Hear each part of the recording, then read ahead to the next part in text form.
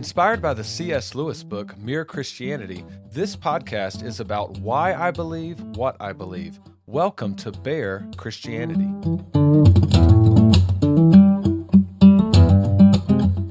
Last week was my most popular episode ever. Most Christians have an opinion regarding Calvinism and Arminianism, but do they truly understand what each side believes? I certainly did not, and that is why I'm sharing what I've learned with you. So before we even get started today, several disclaimers. So again, this Calvinism, Arminianism, predestination, free will type of debate is an in-house discussion, an in-family discussion. This is within the Christian family. This means that I'm assuming the Bible is considered the Word of God and has the ultimate authority. It even has authority over mankind's logical reasoning. Now, I'm not trying to say that the Bible is illogical, but I am saying that the Bible does make claims of things that we just can't quite wrap our minds around. So that's what I'm trying to say. And if you haven't listened to last week's episode, it's kind of a must listen to before you come to this one. At the very end, I played a John MacArthur clip that talks about this, of how we can't quite fully wrap our heads around everything in the Bible. Now, this week, I am presenting positively the case for Calvinism. So I will be speaking as though I'm a Calvinist and I'm defending what I believe. Next week, I will do the same thing with Arminianism. So I will speak as though I'm an Arminian and defend what I believe.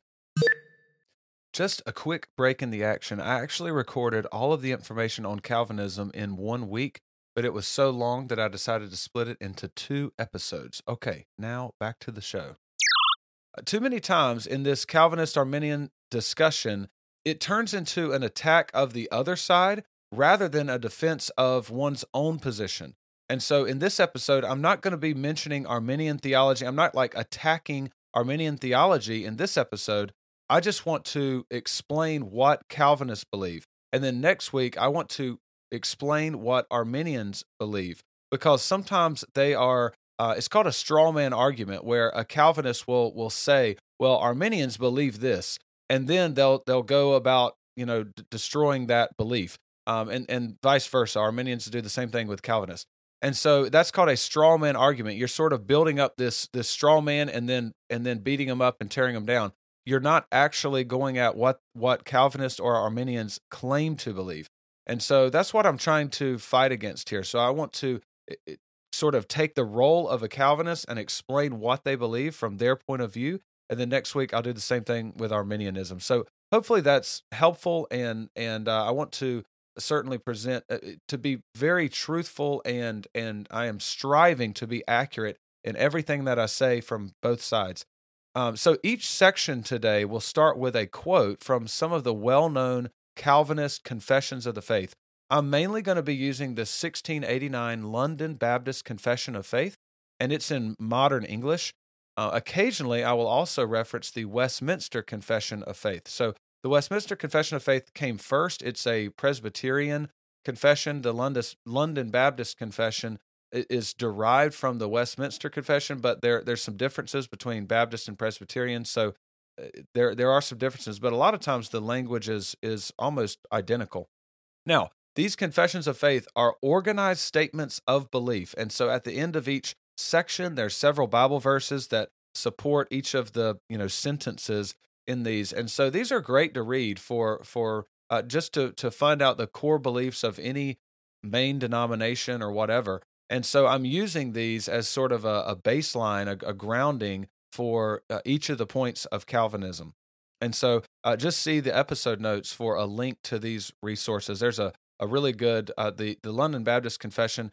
It's laid out on the website really nice, where all the verses are hyperlinked, and actually you can just hover over the verse and a little window pops up that allows you to read it. So instead of having to constantly flip through and find all these verses that support all the claims, you just hover over it and you can read the verse for yourself. So it makes it really easy to sort of see how they're defending their positions. Now, again, it is my desire to accurately represent each side, and there are differences even within Calvinism and Arminianism. So my goal is to represent what I think, just in my research and reading and listening to debates.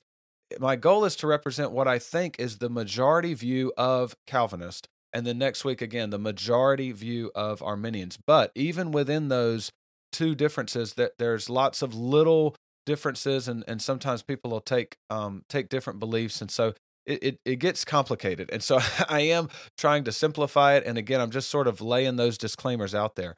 Honestly, there's probably going to be a lot of questions that you may have on different things that I talk about in these following weeks, and feel free to contact me if you have corrections for me. Again, it is my goal, my desire to represent, to be extremely accurate. And so if I'm not, if you feel like that there's a correction that needs to be made, please email me. I would love to get that and go from there. Also, if you have questions, I would love to have questions. Things that bother you, things that maybe I said, or just maybe something that you've had a general question about in this area for a long time. I would love to have questions.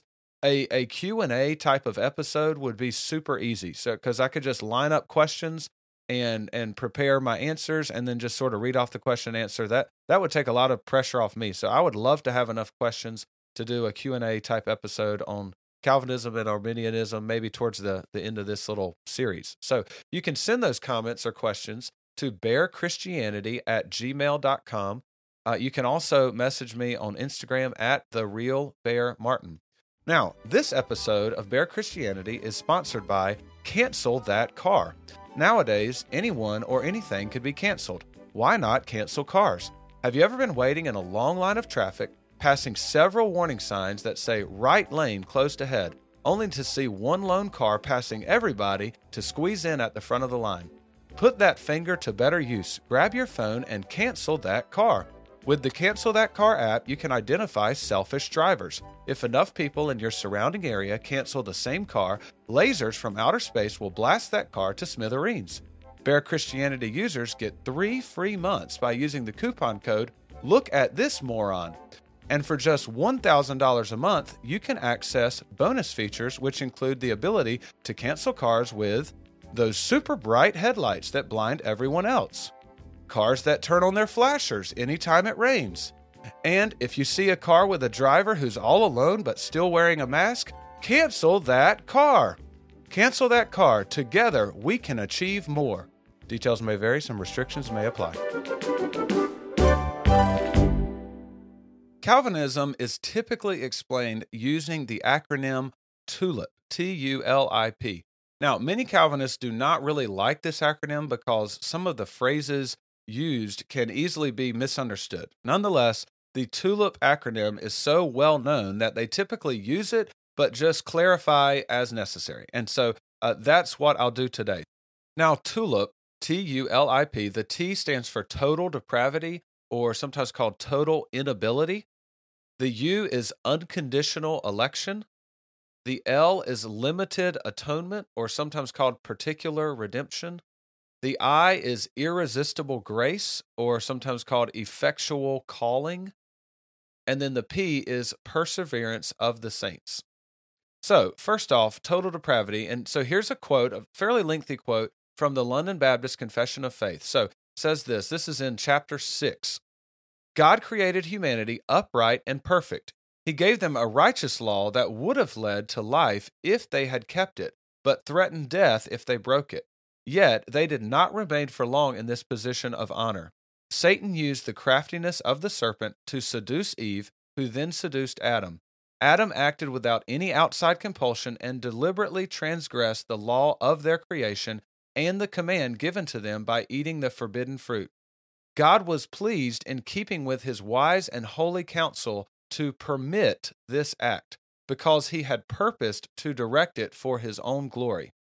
Now it continues. By this sin, our first parents fell from their original righteousness and communion with God. We fell in them, and through this, death came upon all. So all became dead in sin and completely defiled in all the capabilities and parts of soul and body. Okay, so I know that's a lengthy quote.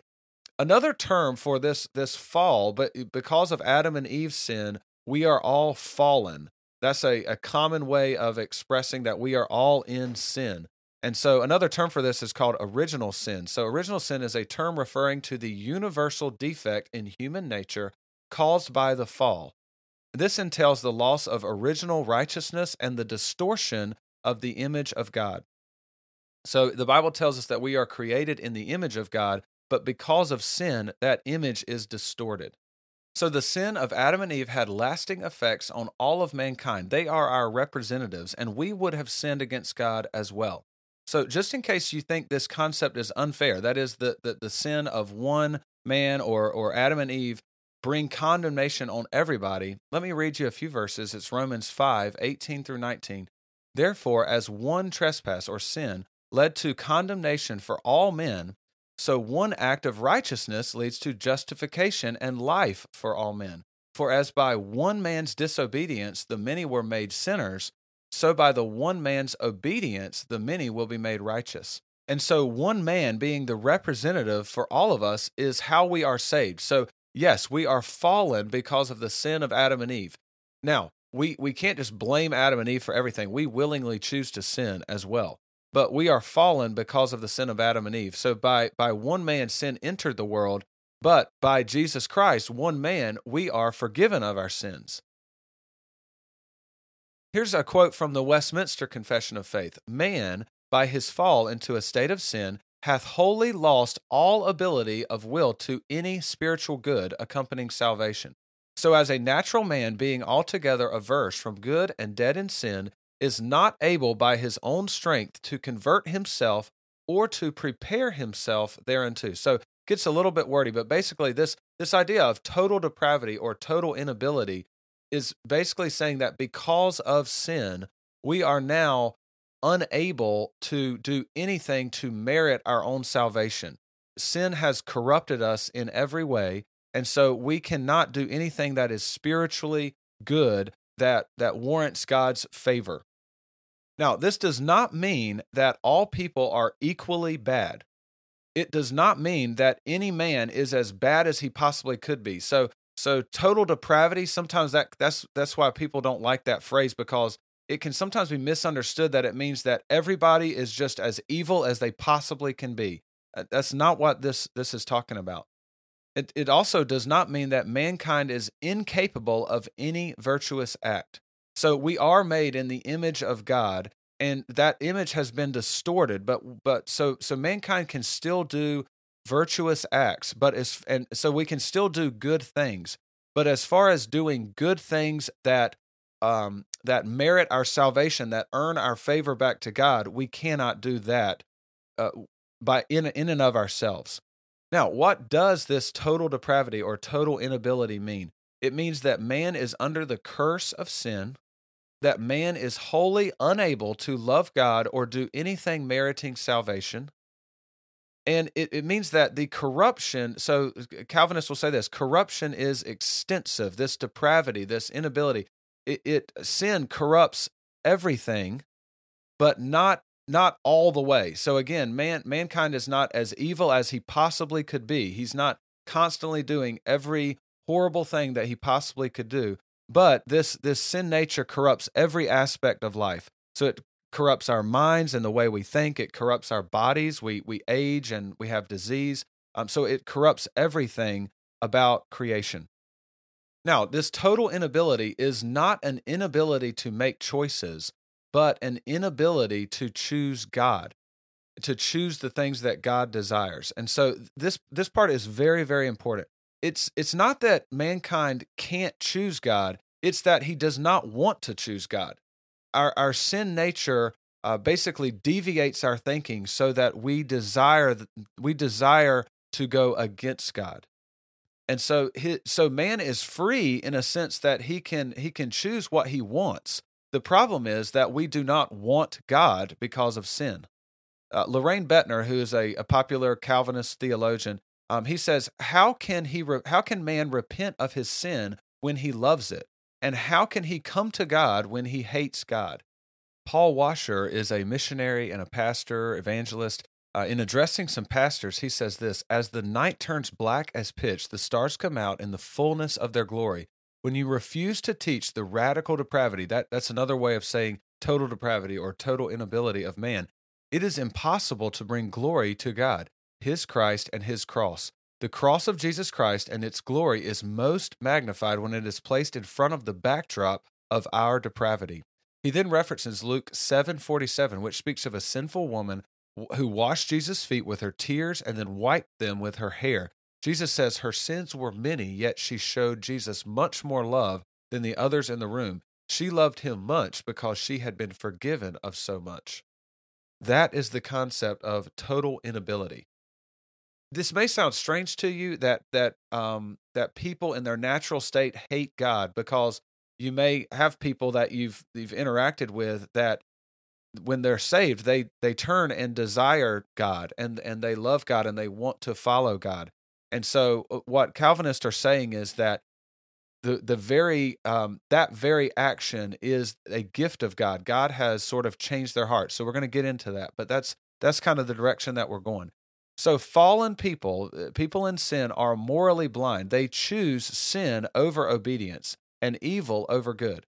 So a Christian who's changed by God will eventually reach a state where they prefer God. They prefer the things of God. They choose good over evil.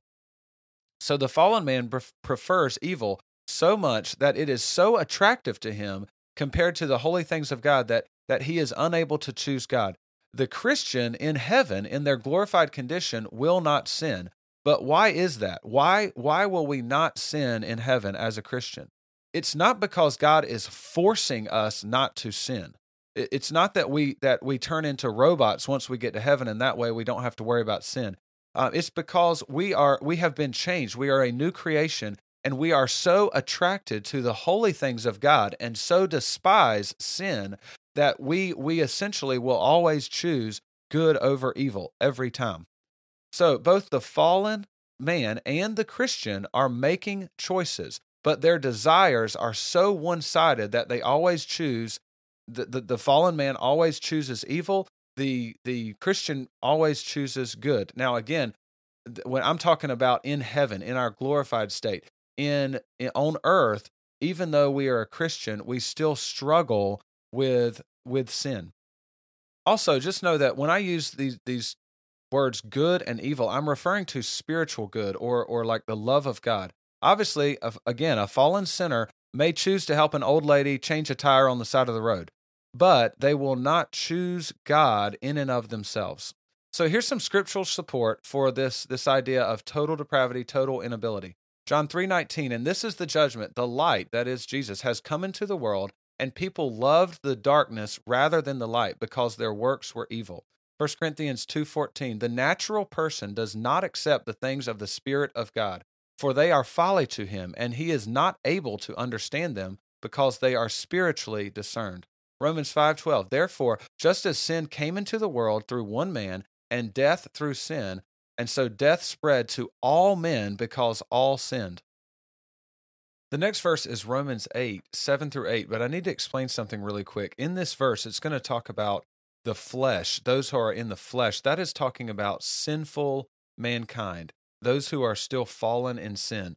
Now, there are other verses in the Bible, in Ezekiel 36, for instance, that you'll hear that God has removed our heart of stone and given us a heart of flesh. In that context, flesh is a good thing. But in the verse I'm about to read, Romans 8, flesh is a bad thing. It is talking about sin. So here's the verse, Romans 8:7-8. For the mind that is set on the flesh is hostile to God, for it does not submit to God's law. Indeed, it cannot. So if you're in the flesh, you cannot submit to God's law. And then to continue the verse, those who are in the flesh cannot please God. Ephesians 2:1-3, and you were dead in the trespasses and sins in which you once walked, following the course of this world, following the prince of the power of the air, the spirit that is now at work in the sons of disobedience, among whom we all once lived in the passions of our flesh, carrying out the desires of the body and the mind, and were by nature children of wrath like the rest of mankind. Romans 3:10-12, as it is written, this is a citation from Psalm 14 and 53, none is righteous, no, not one. No one understands. No one seeks for God. All have turned aside. Together they have become worthless. No one does good, not even one. And then 2 Corinthians 5:17, therefore, if anyone is in Christ, he is a new creation. The old has passed away. Behold, the new has come. Now, there are tons of Bible verse references that the Westminster Confession of Faith and the London Baptist Confession of Faith will give for this idea of total depravity. I've just sort of picked out some highlights there. The next part in our tulip here is the U, unconditional election. So here's our quote from the London Baptist Confession of Faith. By God's decree and for the demonstration of His glory, some human beings and angels are predestined or foreordained to eternal life through Jesus Christ to the praise of His glorious grace. Others are left to live in their sin, leading to their just condemnation to the praise of God's glorious justice. So, those people who are predestined to life were chosen by God before the foundation of the world according to His eternal and unchangeable purpose and the secret counsel and good pleasure of His will. He chose them in Christ for eternal glory, purely as a result of His free grace and love, without anything else about them serving as a condition or cause moving Him to do so. So this unconditional election, this is the free choice of God. It is not, God is not looking at man and we are somehow influencing His decision. It is the free choice of God. Here's what's important to realize about this concept of unconditional election. It's that mercy and grace are not requirements of God. Most of us tend to believe that God is not good unless He gives mercy to everyone. If mercy was required by God, it would no longer be considered mercy. And so that's a huge point that Calvinism tries to stress, that God's mercy and His grace it's completely His free choice to dispense that. God doesn't have to save anybody. He can rightfully condemn us all to hell because of sin. He doesn't have to save anybody, and He would be perfectly just in that condemnation of all people. So it is simply His mercy and grace alone that anyone is saved. And so we may be asking, why doesn't God save everybody? And the answer would be, I don't know. And also Romans 9:22 through 24. What if God, desiring to show His wrath and to make known His power, has endured with much patience vessels of wrath prepared for destruction, in order to make known the riches of His glory for vessels of mercy, which He has prepared beforehand for glory, even us whom He has called, not from the Jews only, but also from the Gentiles. And so here, basically, it's saying that Paul is almost asking a rhetorical question, or what if God, desiring to show all of His attributes, and this is also a key thing in Calvinism, that they want to glorify all of God's attributes, and they believe that that in Calvinism that is what's happening, is that God is saving some people and He is demonstrating His love and His mercy. He is also justly condemning some people to hell, and in that way He is demonstrating His wrath. And all of these, and His just punishment of sin. And so all of these attributes of God are glorified. And so that's what that verse is talking about. What if God, desiring to show both of those sides, both of those attributes, has punished some to hell and saved some? And so again, this Romans 9 is a super difficult chapter to read, and there's lots of different interpretations of that. But again, if you're asking that question, why doesn't God save everybody? That would be a typical Calvinist answer. Also, the London Baptist Confession says this, when it's talking about people that are not saved. Others are left to live in their sin, leading to their just condemnation, to the praise of His glorious justice. Jeremiah 9:23 and 24 says this, Thus says the Lord, Let not the wise man boast in his wisdom, let not the mighty man boast in his might, let not the rich man boast in his riches, but let him who boast boast in this, that he understands and knows me, that I am the Lord who practices steadfast love, justice, and righteousness in the earth. For in these things, what things are we talking about here? God's love, His steadfast love, His justice, and His righteousness in the earth. For in these things I delight, declares the Lord.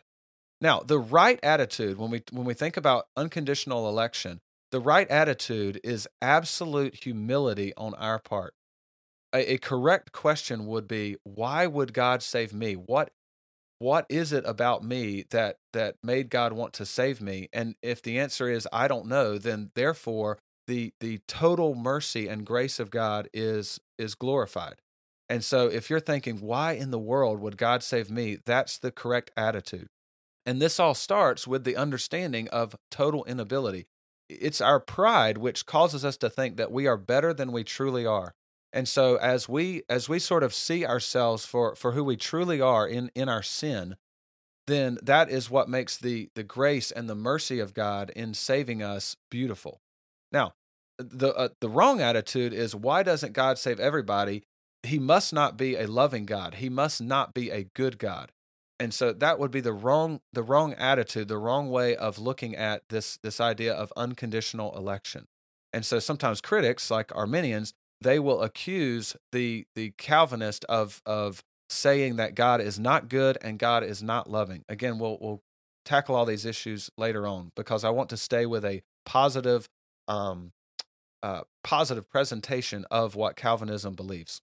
Now, some scriptural support for unconditional election. It's Ephesians 1, 4 through 5. Even as he chose us in him before the foundation of the world, that we should be holy and blameless before him. In love, he predestined us for adoption to himself as sons through Jesus Christ, according to the purpose of his will. Romans 8, 29 through 30, it says, for those whom he foreknew, he also predestined to be conformed to the image of his Son, in order that he might be the firstborn among many brothers. And those whom he predestined, he also called, and those whom he called, he also justified, and those whom he justified, he also glorified. Now, a major concept and big-time dispute between Calvinist and Arminian is how to interpret the word foreknew in this verse. So, for those whom he foreknew, he also predestined, and then called and justified and glorified. So this foreknew is sort of what kicks off this chain of events. And so how do we interpret foreknew? There's two basic options, an Arminian view and a Calvinist view. And so I'll talk more about it and sort of give the Arminian defense later. But just to mention it, so we have some contrast here. Basically, foreknew, the Arminian view would be God is sort of looking through time, and he knows who is going to choose him, who would choose him in faith. And so from that point of view, God is then predestining and that sort of thing. Now, the other interpretation of foreknew is that this word foreknew is God entering into a relationship with beforehand, or God is choosing. Calvinists will say that foreknew is an action. It is an active verb. It is something God is doing. And so this interpretation is derived from looking at other ways that foreknow is used in the Bible, or the word know. So Romans 11:2, so just a few chapters later, it says, God has not rejected his people whom he foreknew. That's talking about the nation of Israel. In Genesis 4:1, now Adam knew Eve, his wife, and she conceived. So this concept of to know someone can also have a special sort of intimate relationship type of factor to it. In Amos 3:2, God says this to the nation of Israel, you only have I known of all the families of the earth. Now, does God know about other families, other tribes, other nations? Absolutely, he created them. So there's something different about the way that this word is being used. You only have I known of all the families of the earth. And also, this is in the Old Testament, Amos 3:2. But the Greek version of the Old Testament, called the Septuagint, the Greek word or the Greek root there is the same as the word for know in Romans 8. So that's kind of the Calvinist defense of that word. So God is choosing beforehand who his elect are, and then from there he predestines them to be conformed to the image of his Son. He calls them out of their sin, he justifies them, and he glorifies them. In Romans 9:10 through 13 says this, and not only so, but also when Rebekah had conceived children by one man, our forefather Isaac, though they were not yet born, and had done nothing, neither good or bad, in order that God's purpose of election might continue, not because of works, but because of him who calls, Rebekah was told, the older will serve the younger, as it is written, Jacob I loved, but Esau I hated. And then a few verses down, it says, "So then, it depends not on human will or exertion, but on God who has mercy." 1 Thessalonians 1, 4 through 5a says this, "For we know, brothers, loved by God, that he has chosen you, because our gospel came to you not only in word, but also in power and in the Holy Spirit and with full conviction." 1 Peter 2, 9, "But you are a chosen race, a royal priesthood, a holy nation, a people for his own possession, that you may proclaim the excellencies of him who called you out of darkness into his marvelous light." Acts 13:48, "And when the Gentiles heard this, they began rejoicing and glorifying the word of the Lord, and as many as were appointed to eternal life believed." Now, the next one is in the TULIP acronym is limited atonement, and also sometimes called particular redemption. Now, this is probably the most controversial of the 5 points of Calvinism. Some Christians refer to themselves as 4-point Calvinist, and they reject this one, limited atonement. So, in the London Baptist Confession of Faith, this is in chapter 8, titled Christ the Mediator. It says this, "To all those for whom Christ has obtained eternal redemption, he certainly and effectually applies it and imparts it. He intercedes for them, unites them to himself by his Spirit, and reveals to them in and by his word the mystery of salvation. He persuades them to believe and obey, and governs their hearts by his word and Spirit. He overcomes all their enemies by his almighty power and wisdom, using methods and ways that are perfectly consistent with his wonderful and unsearchable governance. All these things are by free and absolute grace, apart from any condition for obtaining it that is foreseen in them." Basically, the whole concept behind limited atonement or particular redemption is that Jesus Christ's work on the cross actually saves people.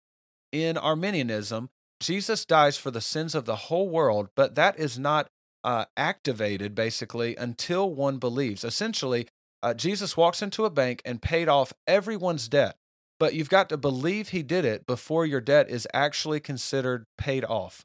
And so Jesus' atonement basically makes, in Arminianism, and I'll talk about this more next week, but in Jesus' atonement makes it possible for everyone to be saved, but it doesn't actually save anybody. It makes it possible, but doesn't actually save. In Calvinism, again, they're trying to glorify God in all of salvation. And so in Calvinism, Jesus actually saves. He doesn't make it possible for everyone to be saved. Jesus actually saves the elect. And so Jesus pays the sin debt of all the elect. As the London Baptist Confession says, Christ certainly and effectually applies and imparts it. That is eternal redemption. And then he intercedes for them. So salvation in Calvinism is 100% success for the Lord. It is a work of the Trinity to save those whom the Lord chose before the foundation of the world. God does not fail ever.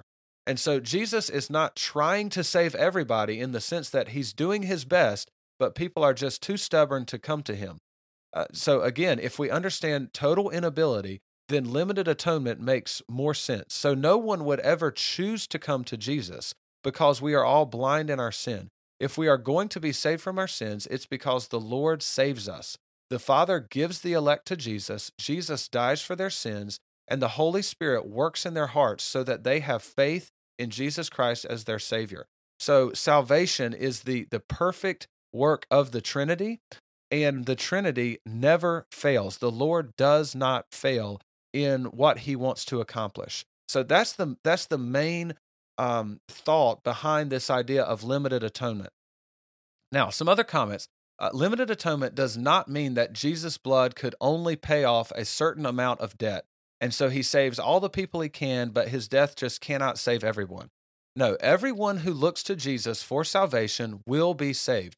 But the only reason they ever look is because God is working in their heart and giving them the desire to look. He's making them a new creation that starts to desire the things of God rather than sin. Another comment on limited atonement. If Jesus truly paid for everybody's sin, then why does anybody go to hell? This is an argument that Calvinists will often make against Arminianism, because if Jesus actually paid for that sin, then why does anybody go to hell? And they'll say this, is unbelief a sin? If so, then didn't Jesus pay for that sin on the cross as well? So it's kind of like double jeopardy. Or let's go back to the bank idea. It would be like Jesus paying off everyone's debt, but the bank still sends bills to certain people. And so if the debt has been paid, then the debt is paid, whether the person acknowledges it or not. So there's some different ways of looking at that, this idea of limited atonement. But basically, if Jesus truly died for all the sins of the world, then why does anyone go to hell? And both Calvinists and Arminians would agree that not everyone goes to heaven. The idea that everyone, every human being who ever lived will be saved is a concept called universalism. And there are some Christians who believe that, but in general, Calvinists and Arminians both reject that idea. I think it's pretty clear in the Bible that some people are go to hell. Now, some scriptural support for this idea of limited atonement. Isaiah 53, 11 through 12. So again, Isaiah is written in the Old Testament. It's a prophecy about Jesus. It says this, out of the anguish of his soul, he shall see and be satisfied. By his knowledge shall the righteous one, my servant, make many to be accounted righteous, and he shall bear their iniquities. Therefore I will divide him a portion with the many, and he shall divide the spoil with the strong, because he poured out his soul to death, and was numbered with the transgressors. Yet he bore the sin of many, and makes intercession for the transgressors. Matthew 20, 28. Even as the Son of Man came not to be served, but to serve, and to give his life as a ransom for many. Why does it say many there instead of all? John 6:37. All that the Father gives me will come to me, and whoever comes to me, I will never cast out. Again, this idea of Jesus is the perfect Savior, and also that the Father has a certain people and the elect that he gives to the Son to save. John 10, 25 through 30, Jesus answered them, I told you, and you do not believe. The works that I do in my Father's name bear witness about me, but you do not believe because you are not among my sheep. My sheep hear my voice, and I know them, and they follow me. I give them eternal life, and they will never perish, and no one will snatch them out of my hand. My Father who has given them to me is greater than all, and no one is able to snatch them out of the Father's hand. I and the Father are one. And so again, the Father gives the sheep to Jesus. Jesus dies for the sheep, and no one snatches them out of his hand. It's a perfect work of the Trinity. Romans 8, 33 through 35. Who shall bring any charge against God's elect? It is God who justifies. Who is to condemn? Christ Jesus is the one who died. More than that, who was raised, who is at the right hand of God, who is indeed interceding for us. Who shall separate us from the love of Christ? Shall tribulation or distress or persecution or famine or nakedness or danger or sword? Basically, if God's trying to save you, you will be saved. Romans 8, 38 through 39, so just a little bit further down, it says, Paul says this, For I am sure that neither death, nor life, nor angels, nor rulers, nor things present, nor things to come, nor powers, nor height, nor depth, nor anything else in all creation will be able to separate us from the love of God in Christ Jesus our Lord. In Hebrews 7, 24 through 25, it says this, But Jesus, he holds his priesthood permanently. Jesus is the ultimate high priest. So continuing with the verse, because he continues forever. Consequently, he is able to save to the uttermost or completely those who draw near to God through him, since he always lives to make intercession for them. Now, this word intercede or intercession has been in several of these last verses that I've read. This last verse in Hebrews says Christ always lives to make intercession for them. That is, the people who draw near to God. Now, an intercessor is someone who goes before someone on your behalf. More specifically, the intercession Jesus makes for us is compared to the intercession of the high priest in the Old Testament. The high priest was the intercessor who went before God with the sacrifice once a year on the Day of Atonement.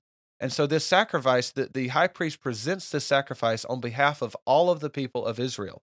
Now, the blood of this sacrifice covered over or atoned for the sin of the people, but it was only symbolic. I think it was episode 4 of this podcast. I talked a lot about the Day of Atonement and sacrifices and that sort of thing. Anyway, check it out. Anyway, the blood of this sacrifice, it covers over or atones for the sin of the people. It's only symbolic. The blood of bulls and goats can never take away sin. But in the book of Hebrews, the author describes Jesus as the ultimate high priest who comes before God the Father offering his own blood for the forgiveness of our sins. Now, the blood of Jesus is the only blood that can remove sin. Jesus is interceding for us. And so again, this logic behind the idea of limited atonement is this: Jesus is the Son of God and the second person in the Trinity. Are we to think that Jesus is interceding for every human being who ever lived, and that God the Father does not accept Jesus' intercession for them? So basically, Jesus is pleading with God the Father, interceding for everyone, and God the Father only saves some.